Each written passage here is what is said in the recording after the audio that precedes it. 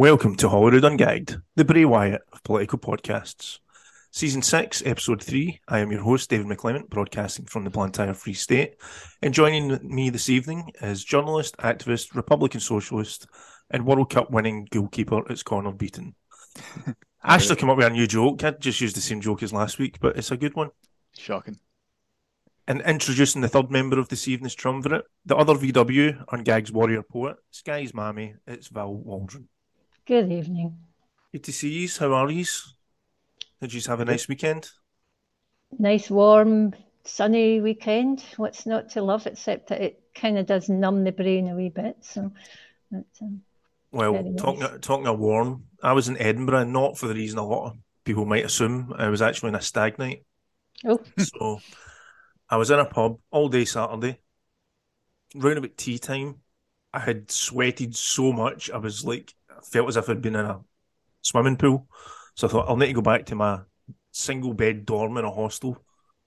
Went back, get changed. Towards the end of the night, when I was sweating through that lot of clothes, I remembered that I only brought one change of clothes with me, and I had nothing for the next day. And then it got even worse when I got back to the hostel and remembered that hostels don't give you a towel, and I hadn't brought a towel either. So I was supposed to be there most of Sunday as well, but I got up first thing in the morning and jumped in the train home. Probably stinking the whole carriage, but that was my weekend. Did you get a carriage all to yourself after all that? It wasn't full when I got on, but it was empty when I got off. Will we fly into our first topic? Sure. Let's do it. Let's get ungagged.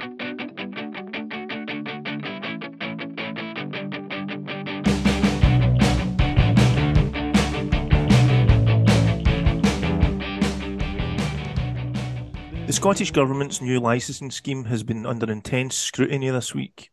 Introduced amidst the backdrop of a rapid rise in the number of Airbnb listings in Scotland and a housing crisis, it requires hosts to display energy performance ratings on listings, have adequate building insurance and public liability insurance, as well as various fire and gas safety precautions. On Tuesday, the Scottish Tories said that they would hold a debate and force a vote on the scheme before the October deadline. This was followed on Wednesday by a letter signed by a total of 37 MSPs, including 31 Tories, 3 frontbench Labour MSPs, 2 Lib Dems and an SNP MSP, calling on Humza Yousaf to delay the scheme. Connor, what's your thought? Short-term lets? I can't stand the landlord lobby in this country. I think that'll be a widely shared sentiment. I mean, the thing that gets me is that it's not really a radical proposal. It's not actually talking about, shutting the vast majority of Airbnbs in Scotland, in particular in Edinburgh, which should be a pretty reasonable and very proportionate response to the housing crisis. It's just saying, there are certain requirements that you're going to have to meet. You're going to have to apply for a license. You're going to have to put, you're going to meet all the normal safety standards that apply when you're renting a flat generally, or, that you would expect in a hotel room. You can't just throw someone in your shed and say that that is a reasonable housing condition. And this is something that's been planned for years, and they've already had an extension to the deadline. And now we've got all the short-term let providers up in arms about it. I've seen some of the most ludicrous arguments, including online, people suggesting that it's a sexist assault on women because women are more likely to be short-term let operators. Everything about the discourse here has been ridiculous, and it's also just reminded me of it's now a routine. The Scottish Government announces something, it is the smallest kind of minimal reform to a major crisis, and then the media just gives you constantly criticisms from people who stand to lose money as a result of it, effectively a small minority of people who stand to lose money. And they just ramp this up until, it's considered so controversial and so radical that the Scottish Government, on some occasions, gets pressured into standing down. I mean, in this case, so far, it looks like the Scottish Government is standing firm on it, which is good. But I think, we can't forget, it's such a small thing. It's such a small thing in the scale of a huge problem. If we can't actually get licensing through, then we can't do anything at all. And I think landlords and the opponents to the scheme should think really carefully about, we're actually being quite measured here. If you want to take gloves off and have a proper fight over this, then there's much further that we could go. Well, that sounded ominous, Connor. I didn't mean to sound so ominous. Val, any thoughts? Yeah, do you know, I just kept thinking, I'm missing something here. What is the controversy about? What the hell is it? Why are they like this? And then I realised, well, no, it's just this kind of basically business again, isn't it? They do not want any, they won't budge. They just, and you think of the kind of bigger context of, say, something like trying to, bite into land reform, and this is a drop in the ocean. We've been making these changes in our houses. We've got fire safety regulations. Absolutely, they really should be doing these things. And I presume carbon monoxide, etc., comes into it. These are really important things. I just can't believe they're being so stupid, basically, over it. But I guess it's also this kind of very Brexity culture against regulations. They don't want to be regulated, but I just think, these parties, this party of landowners and the rest just do not want anybody telling them what to do. I read it was quite an amusing sort of wee bit in the National yesterday about a guy that went to stay in Alex Cole Hamilton's Airbnb thing. There seems to be a thing now, a shed at the bottom of the garden. Gave it a kind of an okay review, but it wasn't brilliant. But I mean, that's what we're talking about. We're talking about I've actually stayed in one or two of these kind of things recently, like a shed or a converted garage at the bottom of the garden. And you absolutely do. You just don't want these rubbishy old things again. You don't want to feel unsafe, the thing about display energy performance ratings. These are up to date. These are things that we really should be doing. It's already law. That's the other thing. It came in 2022. So I'm thinking this is about a deadline for getting the licensing applications in. Is that right? October 2023. Yeah, I mean, And that was an extension. Yeah, there's already been a 6 months delay.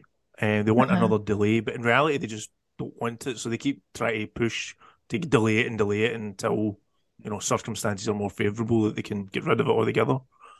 Well, it's a bit like the deposit return scheme, even gender reform. It's like they just have this sort of willful refusal to look at simple regulations and sort of admin stuff and details. And it's just this stubbornness to do anything, to make any changes. There's a totally a pattern between those things that you've mentioned there, is that it is very easy for campaign groups with the vested interest that can put a lot of money into it to kind of shape the narrative around that in the media. So, for example, I don't know if you saw the court case, I think it was earlier this summer, where a group of single short-term let operators raised funds through a crowdfunder to sue City of Edinburgh Council over the detail of their licensing scheme. And they were able to just raise this money like nothing. And it's exactly what you see with the opponents of the gender recognition bill.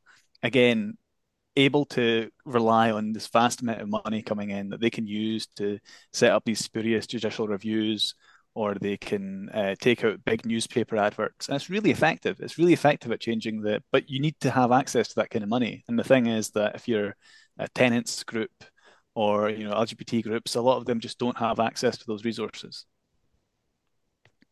Yeah, I mean it's complete sabotage as well. Asking for delays on the grounds that there's been very low levels of applications. Like Edinburgh and Glasgow have got less than 200 applications between them, and there's estimated that there's thousands of Airbnbs operating there. And to me, it's like no preparing for an exam and then demanding the exam gets postponed because you're not ready for it. And it's like, well, you have deliberately, discouraged your individual landlords and people under their umbrella not to engage in this, not to prepare on the basis that, we'll get it sorted, we'll get it scrapped, or we'll get it delayed. And it's obscene that the Scottish Government would even consider caving to this. It's like you both said about the dark money and the interest groups. It's like something starts off as vaguely cross-party, consensus-based, sensible, and then it gets turned into all. This isn't quite reached culture war levels of polarization, but it gets turned into that just because there's some folk that want to keep making obscene amounts of money and don't want to have any responsibility.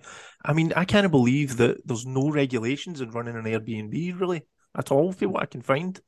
But if you want to be a landlord, there's fairly sensible, no particularly onerous regulations on that.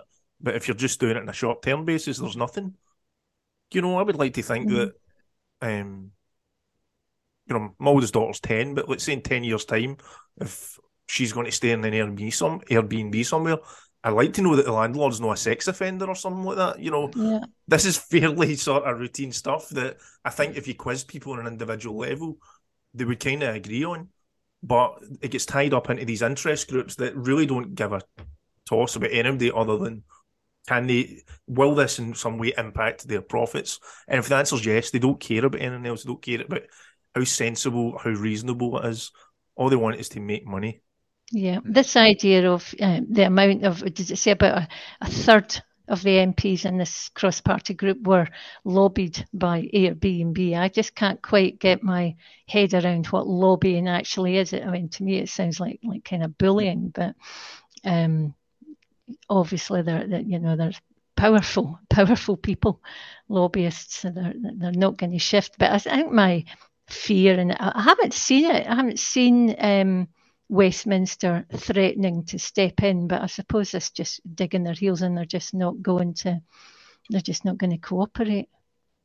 I don't think it's like bullying when you're receptive to it, I think is the thing. I think too many of these MSPs are probably quite happy to take a free dinner or whatever it might be, a gift, and to listen to Airbnb. But David, you made an important point there about not having this regulated at all. And I think the other thing to think of is some of the other parts of this digital disruption economy, which is Uber came in as a taxi company that doesn't own any taxis, as they're famously described, and disrupted the taxi market in so many cities precisely because they were not actually required to be registered licensed taxi drivers. They just had regular people with their own cars that you could drive around with. And it's exactly that thing that you've said, is that there's no accountability in terms of who the drivers might be. There are safety concerns with that. There's a whole issue in the UK. It tends to be that you still need to have a taxi license to be an Uber driver. So in various cities in Scotland where there is Uber is effectively operating as an app that will help you get a licensed taxi driver. And it's not really any different from any other taxi company, except that for some reason the company based in San Francisco gets a big chunk of it. But I think it's instructive to think about the fact that people did take a stand there. They did say, okay, we're not actually going to let unregulated, unlicensed taxis go on our streets. And most people would say that that's probably actually quite reasonable. Mm-hmm. And then when you apply the same logic to Airbnb and say that you would actually need to have a license and meet certain standards and certain requirements in order to be a licensed Airbnb host, somehow we've managed to have that twisted into this is a horrible intrusion on property rights. It doesn't make any sense. Also, I don't know why anybody wants to stay in Airbnb. I heard about how it was really cheap and things like that, but anytime I've went to look, it's been like at the very least as expensive as any hotel I've looked at. And sometimes you click on it and you think, oh, so much a night, that's quite reasonable. And then you get to the end and it's like, oh, plus the cleaning fee, plus the, this fee and that fee. And then you're looking at the terms and you're like, wait a minute, why am I paying £200 on top of what I'm paying for a cleaning fee? And then they want me to do the dishes and launder on on the bed sheets. And it's like, let's just stay in a hotel and pay the same money and not have to do all these things. Val, do you remember how much Alex Cole-Hamilton's one was quoted as? Was it 130 a night or something? It was over that. Was it about 180 a night or something like that? It was something absolutely ridiculous anyway. But a shed full of spiders. Yeah, a bed full of spiders, yeah. but very good tea and coffee making station, so that's all right then.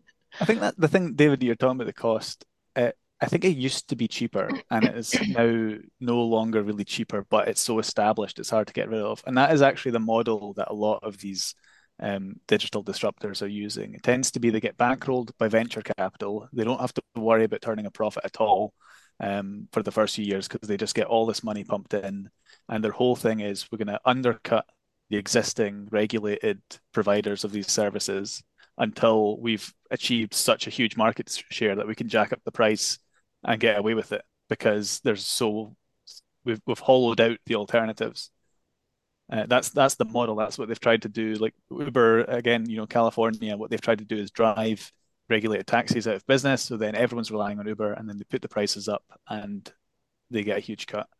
And that's the thing. We've got to avoid this race to the bottom. Yeah, it's like this disrupting an industry, but ultimately they just morph into what they originally disrupted. Yeah, but deregulated is the critical part. It's just this backdoor deregulation. It does seem though that Hamza Yusuf is going to stand firm in this. He was quite categorical, which is unusual for any politician. Like usually they try to give themselves some wiggle room, but he seems to be really putting his foot down on this. Is that encouraging to you? Yeah, I would say so. I mean, he seems to be. I know they tried to strangle him at birth, basically after the horrendous leadership election, but he just seems to. I'm getting the impression anyway that he's kind of getting stronger and he's kind of just battering on through. I think he's doing okay. Connor? I mean, I think we'll see. I'm hopeful that he holds firm as he's indicated that he will on this, and I'm interested to see, of course, what the programme for government holds in terms of the wider measures. But yeah, I mean, I think this is a Scottish government that was on the back foot when he started as First Minister because there was this immense amount of pressure to roll back on various things, and the Scottish Government did roll back on various things, and now it needs to draw the line and actually go back on the offensive and say we're going to do this and that, and actually have some measurable achievements that we can talk about because ultimately I think that's the thing is like there will always be if you want to confront the serious problems in Scotland like around poverty and around in the context of the housing crisis, even homelessness, you are going to come up against powerful interests who are going to wage a campaign against you in the parliament, in the media. They're going to have a lot of money to do that with. And if you can't stand up to that, even over something as small as this, then you can't do anything. So it is a test, and I hope he succeeds. Yeah. Yeah, just another couple of bits about the scheme that I read as well, which shows the kind of campaign against it, how disingenuous a lot of it is. In fact, all of it. It's going to be administered by local authorities. They'll be setting things like the fee and how they use this. So in areas like Edinburgh, where it is a massive problem, like people are living in closes where every other flat is a Airbnb and they've got stag and hen do parties in their close every weekend.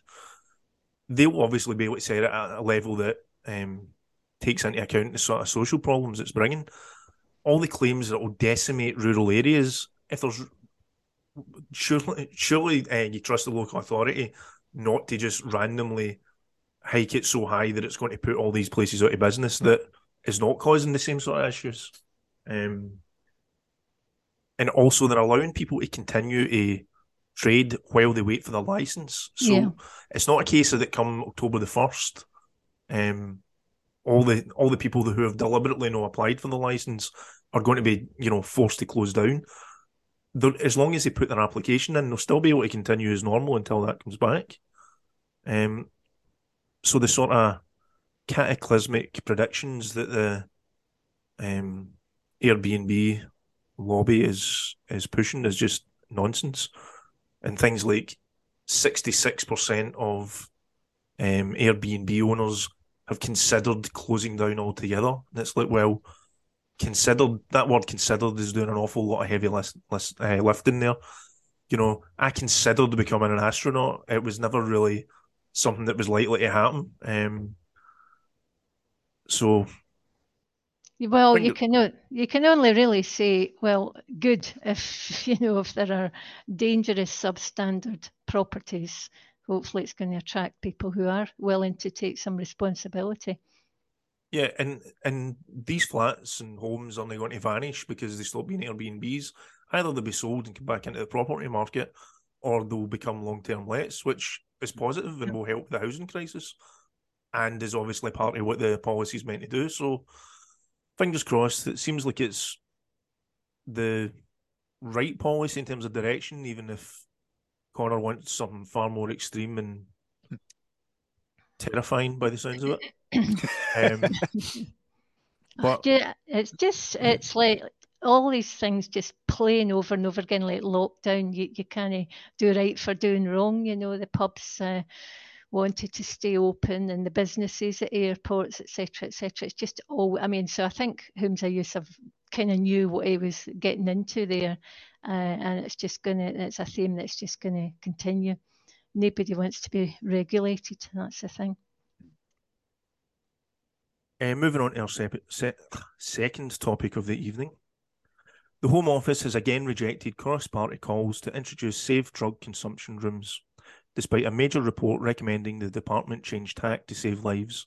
In a report from Westminster's Home Affairs Committee, the government was urged to press ahead with trials for safe consumption rooms like the one proposed for Glasgow as part of a raft of recommendations to overhaul UK drug policy. But the suggestion was rejected out of hand by the Home Office, responsible for setting the UK's drug laws, with the department insisting that there was no safe way to take illegal drugs. Val. Well, there absolutely is, if you like. I mean, because the whole kind of typically like the kind of whole drug consumption thing would also bring along with it, like sterile injecting equipment, counselling services, etc. It's going to be more regulated and it is safer for people. But I mean, essentially, there is no good reason apart from political spite and sort of criminalising ideology to refuse this approach. And we know it's not new, it's something that Alison Thewlis has been fighting for quite a long time as well. I'll just say that, so where's the duty of care from the UK government to look after its people? Basic needs, housing, shelter, hospitals, it's pretty basic stuff. As I say, plus the other stuff that goes with it. So I would say it's one of these things. We're in a situation now where we're seeing quite a lot of, well, we're seeing some Labour MPs, councillors, etc., starting to really challenge, what Keir Starmer's approach. I just think it's really important that we kind of dig in, bring these people along with us. The whole cross-party thing is just really important. These are important things these are progressive issues that we just need to keep working on. I mean, the first thing I would say is to anyone that's not already doing so, you should be following what Peter Crikant's been saying on the topic. He's been campaigning specifically for bringing in these kind of supervised drug consumption rooms. And he's actually, I think, just today opened an interesting discussion on Twitter about what kind of language we should use to describe these, because there's so many different terms that have been used. One of the ones that I actually quite like is overdose prevention site, because I think that gets really to the heart of what these are actually for, which is saving people's lives. But yeah, he's been campaigning for years and memorably a few years ago set up a mobile overdose prevention site out of a old ambulance and operated it himself. And showed in practice that it saves lives, because there were people who had overdoses that he and other volunteers were able to administer naloxone. There are people here, hopefully still here, who wouldn't have been there otherwise. That's not an academic thing, and it's just like, for me, it seemed like anyone who was vaguely on the left or progressive, I took it for granted that you would accept that drug decriminalization and safe consumption rooms are things that save lives and that should be supported. And now, because seemingly of it becoming a constitutional issue, you have things like the Scottish Labour Party saying firmly they believe there should be a UK-wide framework around drugs, even though that kills people. And of course, I'm the Ungagged correspondent from Dundee, which I think, for a very long time has been the drug death capital of Europe. I think we've maybe lost that title to Glasgow this year. I'm not sure. This is a serious problem in our country, and it is linked so closely with with poverty. It's really interesting seeing some of the research that actually links this. If you look at the age profile of people who die in drug overdoses, it's specific generational cohorts that become associated with drug deaths. And a lot of the recent spike of drug deaths has actually been people who were using drugs in the 1980s. And there's a whole link to the unemployment that there was in Scotland as a result of deindustrialization. It really is like this tragic expression of all the scars in working class Scotland. And we like the very bare minute, there's such a huge thing we need to do to stop that happening again, as in we need to make sure that we don't have poverty in this country, that we don't have generations of working class people who are so adrift that they fall into harmful things like drug addiction. But short of that, the very least we can do the harm reduction things, which is decriminalisation and opening supervised drug consumption rooms. That is the bare minimum. And the fact that that is too far for the Home Office and that is too far for sections like the vast majority of the Labour Party is just a complete indictment of both of those things. Yeah, particularly what Anna Sarwar said. You mentioned about wanting a consistent approach across the UK, and it's like, what is the point in devolution at all if you're just got to take that? I mean, can that not just apply to anything? Mm-hmm. If that can apply to anything, surely it can apply to the fact that Scotland has such a higher incidence of drug deaths. Is that not reason that Scotland should take a different approach, a more radical approach? In order to save lives, like this idea of, any deviation from Westminster might be seen as some kind of concession in the constitutional battle. It's worth it. People dying is worth it in order to keep that, that consistency, even though when they want to, they'll use the fact that Scottish drug deaths are much higher to beat the Scottish government and Scotland as a country at times. But then sabotage any kind of new approach that we might want to take to try and do something about it. It's quite a sickening sort of attitude, which shouldn't surprise us for the Home Office. I mean, everything about the Home Office is pretty sickening, but this is just another example of it. I think as well, Connor talking about Peter Crikent as well. I mean, and he is a good guy to follow with that, because he sort of cuts through the politicised propaganda. He's neither SNP nor Labour, and he's certainly not a Tory. And he's also pointing out that it is a case of sort of deprived areas. And the number he mentioned was like 16 times higher from communities across the north of England as well. Which isn't convenient to be discussed, in our media. But we still that doesn't undermine the fact that it's something we have to take very, very seriously. Any drug death is, wherever it's from, is a really important thing. So, yeah, he's a really good guy to keep an eye on. I think also what's been useful about Peter's work, or rather some of the discourse that he's been involved in, is there are voices in, like, the Tories are very heavily lobbying sections of drug recovery advocacy organisations, etc., to be against the SNP position. So the Tories have in their mind a solution to this thing, which is they've got this right to recovery bill that they're putting through the Scottish Parliament, which is saying that everyone has to be guaranteed, for example, a bed in a rehabilitation facility. And there's this huge emphasis on rehab. And they're trying to undermine voices in the third sector and voices in the advocacy sector who are saying, well, we actually want decriminalisation, not necessarily instead, but as well, like, decriminalisation is an important part of this. The Tories are like not having that at all. And they are totally kind of lobbying and trying to cozy up to certain figures who seem more open to that narrative. And so we've seen, I don't want to name specific charities or individuals, but Peter's like highlighted on Twitter cases where it's people who've been involved with advocacy for a long time who have previously voiced support for decriminalisation, now parroting Tory lines about how decriminalisation is a distraction. And it's really sinister to see how the Tories have actually tried to manage to co-opt parts of that in favour of their political line, and it's entirely to just have a go at the SNP, but it goes against everything that we know from research and everything that is like the international trend towards harm reduction and drug decriminalisation. And yeah, I think Peter is a really authoritative voice who's actually getting really good at highlighting that. He's not one of these, he is a very fiercely independent person who's not stuck in trying to cozy up to everyone. He does actually call out the people who are part of the problem.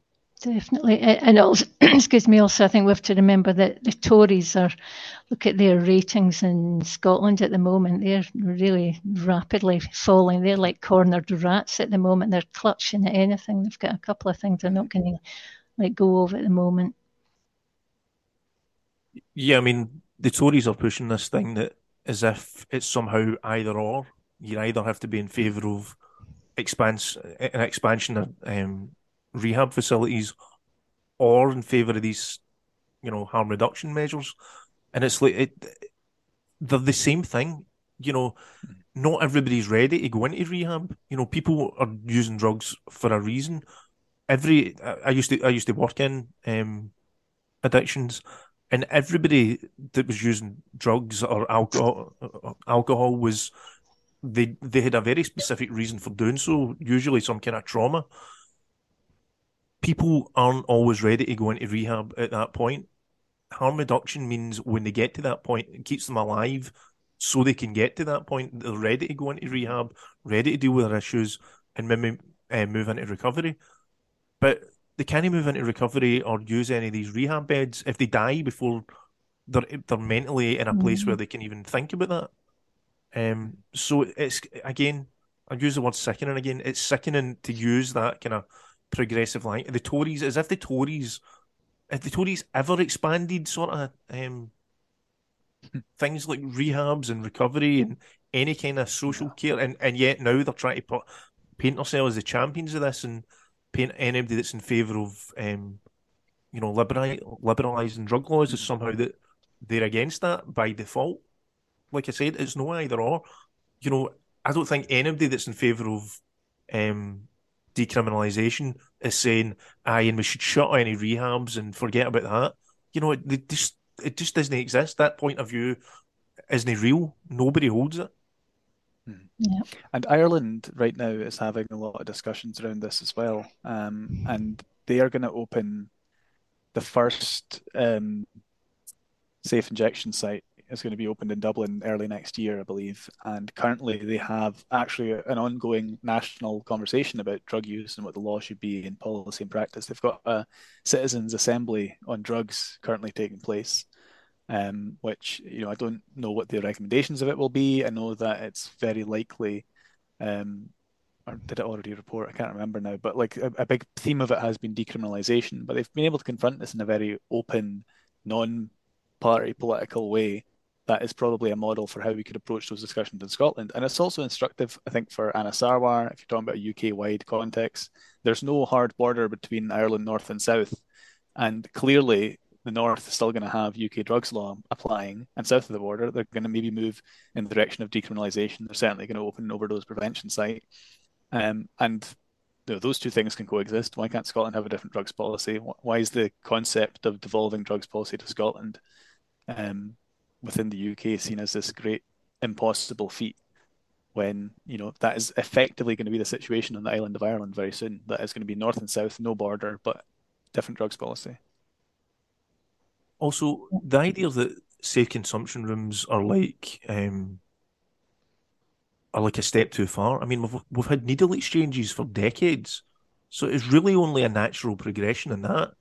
If you accept the argument that you should make sure that people in addiction have got clean needles to use in order to stop the transfer of diseases and things like that, then why is it suddenly a big leap to say, well, if you're going to give them clean needles, why don't you let them use under medical supervision to keep them safe? It doesn't seem like that big a leap for me, but for some reason it's treated like some kind of, something that's just beyond the pale, according to the Home Office. Yeah, there seemed to be some sort of twisted idea that it's consumption facilities are going to encourage drug use, I think there's a lot of NIMBYism as well with it all. And it's not just that they don't want to pursue it. Like when the Scottish Government and Glasgow City Council, I think, pushed forward with this a couple of years ago, they went to great effort to block it to the point where it eventually came apart because I think it was the council couldn't guarantee that if they were employing people that they wouldn't end up getting arrested because the government were basically saying they would consider criminal act and there was no guarantee that they wouldn't be prosecuted for that. So, how could the council proceed because they're effectively were going to be offering people jobs and telling them, by the way, you might wind up in jail for doing this job, working for the council and getting jailed for it. Yeah. There is one of the things that I think maybe wasn't explored enough at the time, which has come into some of the stuff recently. So I think people have seen the announcement that in Scotland, drug possession wasn't going to be prosecuted anymore, for small amounts. And that came about by a direction from the Lord Advocate. So even though it's still a crime, there's a certain degree to which prosecution policy could maybe change in a progressive way. And unlike in some other European countries right now, the Lord Advocate is appointed by the Scottish Government and sits kind of as a cabinet member, not really. It's actually been the source of some discussion and debate as to whether this should be more independent. But right now, it's not that independent. There is effectively a degree of political control over prosecution policy making. And I would have liked to have seen a more coordinated push for saying we're going to appoint a really radical Lord Advocate who is going to be willing to say we're not going to prosecute people involved in harm reduction facilities around drug use. And I think, it may well have been that if that happened, the UK government would step in and take legal action and remove them from office and all the other things that they've done when the Scottish government has kind of pushed the letter of devolution. But also, we need to be constantly pushing that letter of devolution. I think we need to be constantly provoking those kinds of reactions from the UK government because that's actually what really makes clear the nature of the union and also puts in really clear terms, this is what we would be doing if it wasn't getting blocked. I think it's a better position to be in being actively prevented from doing the right thing than talking about how you would do the right thing if we could. And so if we could have had a better link up, I think, between Glasgow City Council leaders, Dundee City Council leaders who were also talking about this at the time, and some kind of strategically minded people in the Scottish government, I feel like we could have pushed that further. But we've got to deal with the situation that we're in now, which is something's got to break, and there's increasing recognition among MPs, even south of the border, that something's got to change. And we need to think about how we can, throw that even wider open. And if it takes, people doing the Peter Cricant thing again of actually setting these things up on a effectively guerrilla basis and daring the police to do something about it. Obviously, there's a great deal of personal risk involved in that, and you can't expect anyone to do it. You can't order a council employee, like you say, David, to do it. But it is a matter of life and death, so something has to happen. I hadn't appreciated that he wasn't doing it anymore. Was that just legal pressure? Was that? So I wouldn't want to recount everything because I couldn't do it justice. I think it was a number of things, including personal reasons, that meant he decided not to do it anymore. I don't think it was sustainable the way that it was set up. And he's now working with a charity that is specifically campaigning for these to be rolled out on obviously a professional basis. And I think this charity is actually saying they can deliver the service. They would be happy to be a provider of these kinds of services, provided that there was funding made available in a legal framework, which is, eminently reasonable. And of course, a registered charity can't break the law without risking its charitable registration and its accounts, etc. It's a difficult thing for them. But I think, he's done a really important thing in showing it can be done. Yeah. Literally doing a proof of concept at great personal risk. And I think it's up to more people now. He can't do everything, and some other people have to help out. Yeah. This coincided this week because there was the release of drug deaths and alcohol deaths in Scotland for last year. drug deaths actually went down slightly and alcohol deaths went up. But all I heard in the media was, I mean, both changes were sort of within kind of, I don't want to say margin for error when you're talking about people's lives and deaths, but they were both marginal changes up and down. And I never heard anything about the drug deaths in the media, but the alcohol deaths, when previous years it's always been the drug deaths have led, they really pushed the alcohol thing, and it was like, again, like aspects of your media that is just so cynical that just because you want to attack the Scottish government, you're going to use something as raw as that, as Yeah. you know. And there was even the BBC had like Lib Dem style bar charts. Did you see that? Yeah. Yeah. Where it was like this huge like bar chart that Mhm. represented like 1,200, yet the 1,000 mark was like 20% for the bottom of the pie chart, and it's like, why are we playing games like that about stuff, that literally is about life and death? Um, I mean, I know, yes, we do need to keep pushing what we could do if we were independent, but there just feels to be more and more. I don't know. It seems to have come around the time like you get the gender recognition thing was given away on a plate to Westminster. It just feels as though the door's getting pushed open to just take. Nobody wants it. It's almost like, right, if we can trash devolution, if we can trash Scotland, it feels more linked to that now.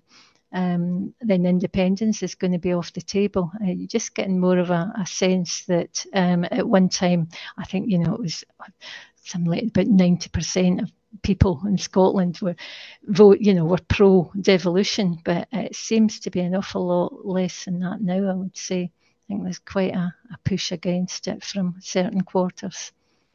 And I do think they're using things like, as you say, sort of quite cynically using the deaths of people to do that. any thoughts, Connor, before we move on? Well, I was going to say, not for me to defend the BBC, which I don't often do, but you make this point about the coverage of the respective issues. When the drug deaths report came out, the BBC actually, to their credit, ran a piece online about drug decriminalisation and whether that could help in Scotland. And it very much, I mean, it was obviously they had both sides, but the evidence that they quote actually speaks for itself. And it says the Portuguese model, for example, of decriminalisation makes perfect sense. I was quite surprised and pleasantly surprised to see the BBC actually dealing with something in that context. Basically saying actually what the Scottish government is saying here is correct. Fair enough. They don't take that very often. But in terms of the alcohol deaths issue, and can I just say, David, you've picked very cheerful topics for us all to discuss this Yeah. this week. I've only been ordered to make the last one upbeat and cheerful, so it's all doom and Yeah, gloom before that. good. Um, yeah, again, there's so much deflection here and blame, and it all serves to kind of obfuscate the really critical thing, which is these are an indictment not just of, you know, um, maybe various services that cover those things specifically. It's also an indictment of the economic system as a whole that leads to these problems in society. Um, Alcoholism in Scotland, Scotland's got a relationship with alcohol that people think the solution is things like, minimum unit pricing. So the suggestion that if the price was higher, people wouldn't buy it as much. And maybe it's had some impact, but I mean, you can look at all these countries in Europe where alcohol is far cheaper and they don't have as much of a problematic relationship with it. And you have to recognize that there's some sort of social and cultural basis for this. And I think in Scotland, it's very similar to we have with drug issues, which is it is respite for a lot of working class people from you know unhappy lives.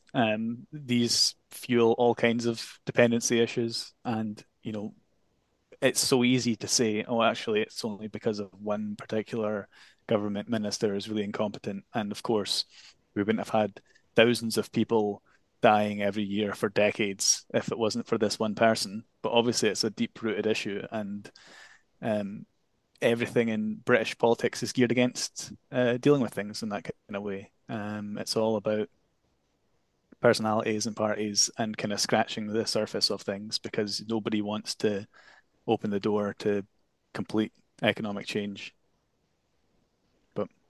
maybe that's just me. And now, a word from our sponsor. Our sponsor this week is Sense of Nature Pet Service, based in central Scotland. Sense of Nature gives you a hands-on, personalised experience with a variety of exciting creatures, from snakes and skunks to tarantulas and turtles. Sense of Nature has something for everyone. They offer sensory sessions, one-to-one and group sessions, educational encounters for children of all ages, and they are available for private events upon inquiry. Animal welfare is at the forefront of everything they do, and if appropriate, a risk assessment can be carried out at no additional cost prior to your booking. To get 5% off your next booking with Sense of Nature, quote Holyrude Ungagged 5 at time of booking. To contact Sense of Nature, you can do so by email on sense.of.natureinquiries@outlook.com. You can also find them on most social media platforms by searching for Sense of Nature. Next topic. This one's a wee bit more upbeat. The Tory MP and Boris Johnson loyalist Nadine Doris has resigned her common seat and accused Rishi Sunak of demeaning his office by speaking out against her. Doris announced her intention to quit Parliament when Johnson stood down as an MP in early June. However, she caused confusion by refusing to resign formally and irritation by continuing to draw an MP's salary. Justifying her actions, she said that she was waiting for an explanation as to why Johnson's proposal that she should get a peerage was blocked. Sorry to see the back of old Nad's corner. No, not at all. I think the thing I found really funny was, she was tweeting about her new job, as in the appointment that she took under this archaic Westminster system in order to formally resign her seat. I mean, yeah, the less I say about her, the better, because I don't really think there's anything worth greatly reflecting on. But I also think this is a great time to talk about how daft it is that in Westminster they maintain this fiction that you're not actually allowed to resign your seat. And so they have to make up this whole pantomime around the process of doing so to kind of maintain the pageantry of this hundreds of years old institution. Yeah, I just find that really funny. Yeah, I mean, I think we spoke about this in a previous podcast, and until then, I'd never heard of. I just assumed they resigned. I'd never heard of this idea of them getting appointed to the Royal Society of Beekeepers or whatever it was. Val, you going to miss Nadine? Yeah, well, yeah, no. She's just, am I allowed to say on air that she is just a ridiculous grifter in the mould of Johnson, Trump, and that guy Fabricant, who's a great name for somebody you couldn't make him up. And I think, well, what are they for, these people? She is, yes, obviously she's very upset about her knighthood, etc. But what I think is quite interesting is the fact that she's making out that never call him John, that Boris Johnson was some kind of decent old Tory. I mean, it was about the most populist thing, or the first big populist thing to make a splash in the Tory party, and also the fact that this. I mean, they're all awful. I wouldn't defend any of them. They're awful people. But the fact that others are being blamed for him losing his power, etc. They did it themselves. I mean, it was basically the handling of sort of political scandals that brought them down and brought their majority down. And she's very upset about the fact that Rishi Sunak is not elected either. I think that's a big deal with her. This book, I was reading, it's going to be a seismic fly on the wall account of how the saviour of the Conservative Party became a pariah. Well, at the end of the day, I think most people just think, well, they're all pariahs. What? She's not going to bring the Tory party down because it's just like yawn. It's her efforts and her book are going to fall into some kind of abyss just marked more Tory filth. They don't bring each other down. They survive. They've been used to it. They've gone through. I'm not saying every one of them, but the culture they've gone through boarding school together, that they're family with each other. You know, they prop each other up. She'll get over it. She'll find another grift somewhere, and she'll move on. But yeah, another hideous Tory grifter. Are we happy to see the back of her? Yeah, why not? I'm sure there'll be Well another said, one on the way. I mean, there is something weirdly admirable with our devotion to Boris Johnson. Like, I don't think I've ever seen like an MP so like publicly dedicated to like a particular sort of leader like that. Like in terms of, she seems to hate Sunak more than us, and that's really saying something. Like, she seems to genuinely despise him, like on Boris Johnson's behalf. And I'm sure Boris Johnson's got a lot of things to say behind closed doors about Sunak, but you know, she just comes right out and just like tries to go for him at every opportunity. And he actually resigned from Parliament, like because our great heroes done it. Is again, you know, for such a grifter, it's weird that she's like not just sitting tight till the next election at the very least. But maybe she thinks she'll make more of a splash for her book if she, which I think is getting held up for legal matters. So God knows what she's putting in it that's terrifying the lawyers. Especially considering they just jacked up the payment to MPs who step down or lose their seats at an election. I think I saw that they're increasing that payment, and she's not going to benefit from that because she's Is she resigning. not? Because I heard somebody speculating that that's why she waited so long, because this was No, in the I think pipeline. I think that payment only applies if you're standing down or lose your seat at the general election. So I don't think she actually stands to benefit from it. Which maybe nobody told her. Maybe she didn't Well, get a I don't heads up know. from Maybe the paperwork's not in yet. Maybe she hears that she'll grab the letter back. But I did have a wee look about, because maybe she's going to go back to writing her books, and I've got some cracking quotes from her book. Oh no! Are these the like romantic So, some of novels? I'd be too embarrassed to read out, to be honest. But some of them are just weird. There seems to be Are a these gonna weird get? obsession with Ireland. When was it? You're gonna No, get to this podcast put in a weird category on all the podcast apps. no one in their right mind ever had a bad word to say about a potato. What? Brilliant. Oh my goodness. He might not be. He might have been about to have sex for the first time in almost 2 years. He might have been angry and have lost all reason, but he wasn't going to spill the Guinness. Oh, oh no, that's horrible. One of our own has been murdered in a graveyard, had his dick cacked off and fed to a cat. We have no idea who did it. Jeez, oh. Wait, how did they know it was a cat? That Well, raises more questions. do you know, that kind of puts her later into context now. She's she's just ridiculous. I was going to look up her letter again, her resignation letter. I just didn't have the stomach for it. But it's absolutely, it's funny. It's just ludicrous. I mean, there's other quotes here that I just would be too embarrassed to read out because they're absolutely filthy. Good But grief. Well, David, I look forward to hearing your audiobook. 2.5 million copies these books apparently have sold. I mean, Jeez, oh. makes you think. Maybe that where's all the dark money is going. They're just going to buy her books to prop her up. That's it. It's just Put like them on the the Amazon charts. grifters crowdfunders. Well, goodbye, Doris. We hardly missed you.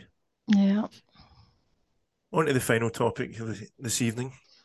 Hamza Yusuf hailed the Yes movement's rededication to the cause of independence as thousands turned out to the Edinburgh March and Rally. The First Minister said the number of people who attended the event, hosted by Believe in Scotland and Yes for EU, was above expectations. First Minister told the audience that Scotland is suffering from a cost of the Union crisis and independence is needed more than ever. Did anybody go, first of all? No. No, I didn't. No, I didn't even know I was in Edinburgh, as I previously mentioned. What are people's thoughts though? I can't remember whose turn it is to go first. Does anyone I think it's just? Val's turn. Well, What I was mean, your? yeah, do you know, it's interesting because this kind of crept up on me. I was used to the idea that I would never consider thinking about going to an Indy March again. That it's all an AOUB thing. They've ruined them. Um, they're no longer, in the horrible speeches and the horrible speakers.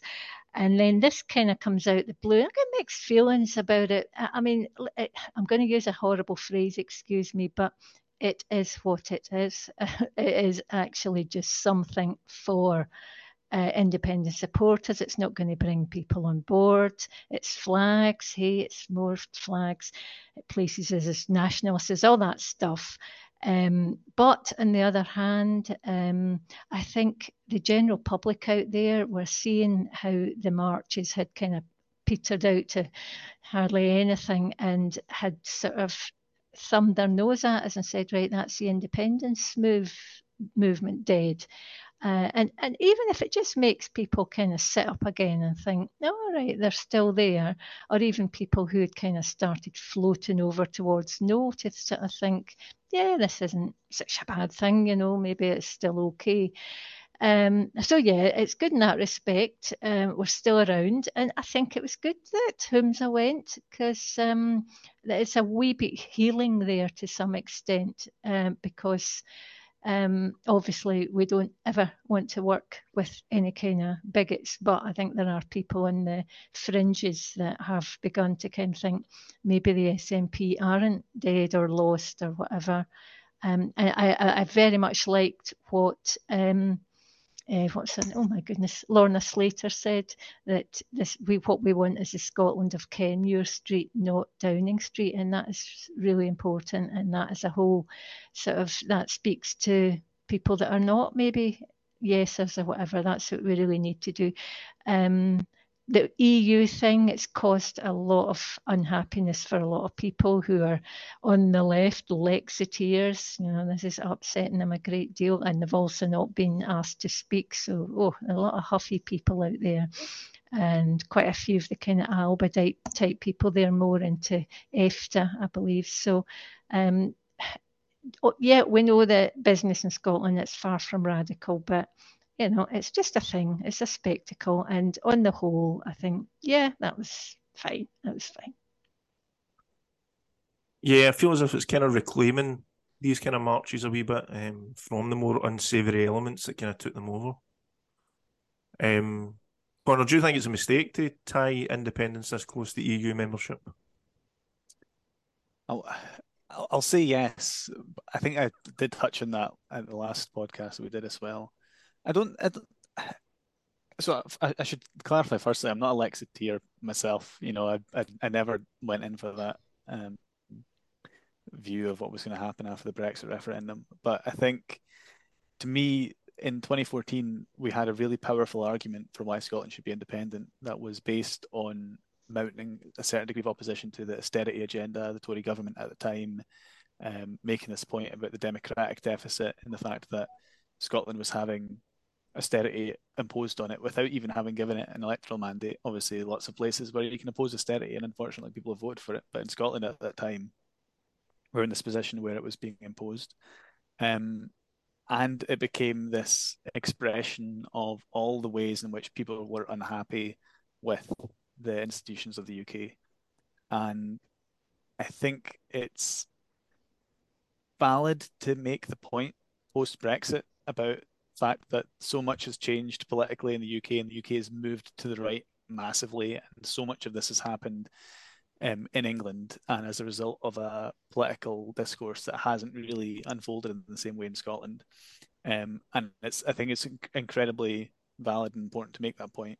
What I think is the problem is, I don't think the main argument for independence in a future referendum, for example, should be we're voting yes because this is a mechanism for getting Scotland back into the European Union. I think that is something we can discuss as part of the campaign, but it's not the main thing for me. The main thing for me is that it's a democratic movement, and it's addressing the glaring political issue at the heart of the UK state, which is that this is just not a democratic way of governing these islands. And there's so many things that we want to do differently in Scotland. We want to have a different economic policy. We want to have a more progressive taxation system, whatever. There's all these things we want to have. We don't want to privatise the NHS. We don't want to have nuclear weapons. I think to make it too focused on one thing, which is about a relationship with Europe, which is a thing I think we've probably not really unpacked, because, you know, who knows what the process of rejoining will look like. The thing is, it is a process of negotiation, much like negotiating independence from the UK would be a process of negotiation. We can't give guaranteed outcomes for negotiations. We can say what we'll try and get out of it, but we have to have a degree of openness about the fact that, you know, we can't say everything about what an independent Scotland will look like. So I don't want us to get trapped in the position of giving people an expectation that it's all about one thing and that we know what that thing is going to look like in the end. And I think if we're really committed to democracy and opening a democratic movement, then, you know, the first thing we should do after becoming an independent country is that we need to talk about writing a constitution, and we need to be talking about doing that in a way that involves as many people as possible, including people who are unionists. I think is a really important thing to say. I think if you voted no in a referendum, but Scotland's becoming independent, you're going to have the right to say what that's going to look like. And, you know, we'll have to have discussions around, you know, the monarchy or the EU or NATO, our currency, and all those are things that we're going to have to consider kind of separate. Obviously, it's things we're going to talk about when we're campaigning for independence. But I think, yeah, we need a more acceptance of the fact that independence is about a lot more than just one thing. And that's why I think great that people went on a good march. I actually think marches and rallies like that are a really important part of politics. But yeah, let's not force everyone to have the same message. We can accept the diversity within the independence movement. Yeah, I mean, I don't really have a problem for this march as long as it doesn't become like this kind of, you know, tied too closely in every respect to the EU. I think it's quite a good shorthand in contrast to sort of Brexit Britain, to kind of like push the EU, pro EU kind of credentials. And Scotland did vote overwhelmingly to stay in the EU. Yeah. So you kind of have the argument that there's obviously the democratic argument as part of that. But I think as a political person, and obviously we're all political people, and everybody listening to this podcast will be a political person, I think it's easy to forget how much in the minority we are in terms of a lot of these details. And I think for a vast majority of people who are, you know, they care, they're involved in politics, they vote, but they don't follow it week to week and listen to really good political podcasts like this one. But they have a kind of political shorthand, and, you know, pro-EU, I think in Scotland is genuinely seen as a sort of vaguely lefty position, even though we all know when you dig into it, there's, you know, the kind of Lexiteers, but I don't think they really transfer onto the national stage, you know, that point of view. Mm-hmm, mm-hmm. So as long as we're not tying ourselves too closely to anything, I think it is quite a useful way of, you know, portraying to the wider voting population what independence means, what independence is about. And, you know, I feel as if this has kind of gave people a bit of a boost. Yeah. For the people I know that's been there, for the stuff I've seen online, it seems to be really successful, and I think is undercutting some of the influence of these kind of more reactionary, unsavoury elements of the independent movement that grabbed, you know, a level of power and influence over the discourse that they never really justified or deserved. So from that point of view, I think this is a good move. And it seems to be a big change in approach coming from the change in leadership in the SNP. So yeah, I agree. And I also think, I mean, as I say, I'm going to say it again, it is what it is. It's not kind of dictating this is what the independence is. It's really just saying kind of what you're saying there, David, really, you know, the EU thing was like our first mandate for a second referendum. People want that. Most people, I think, you know, still do want that, probably more than ever. But it's not saying this is how it's going to be done. But it is also important to make the point that Yeah, we want the EU, but well, whether we want it or not, Labour, don't forget about it, under Labour, that's going to be Brexit for the foreseeable. So it's kind of making that distinction as well. So, I mean, I don't know how much focus there was on the EU and the speeches, etc. I didn't actually listen to any of them, but no, I think it was important to kind of tie it to a certain extent anyway. Well, on that note, I think we'll finish for this evening. You can find all our podcasts at leftungagged.org, as well as written articles. You can sign up for our free newsletter, or you can listen to our sister podcast, Talking Sense with Kat and Erin. If you've got anything you'd like us to talk about on Holyrude, you can tweet us at _ungagged, #HolyrudeUngagged, or drop us an email, ungaggedleft@gmail.com, putting Holyrude Ungagged in the subject line. And if you want to get more involved with Ungagged, get in touch through any of our social media platforms. You can join our Signal group where you can chat to the likes of us. And if you enjoyed this podcast, please give us 5 stars in whatever platform you use. Val, Connor, thanks for joining me. Everybody that was listening, thanks for that as well. Until then, have fun, be good, and be lucky. Thanks, David. Good night.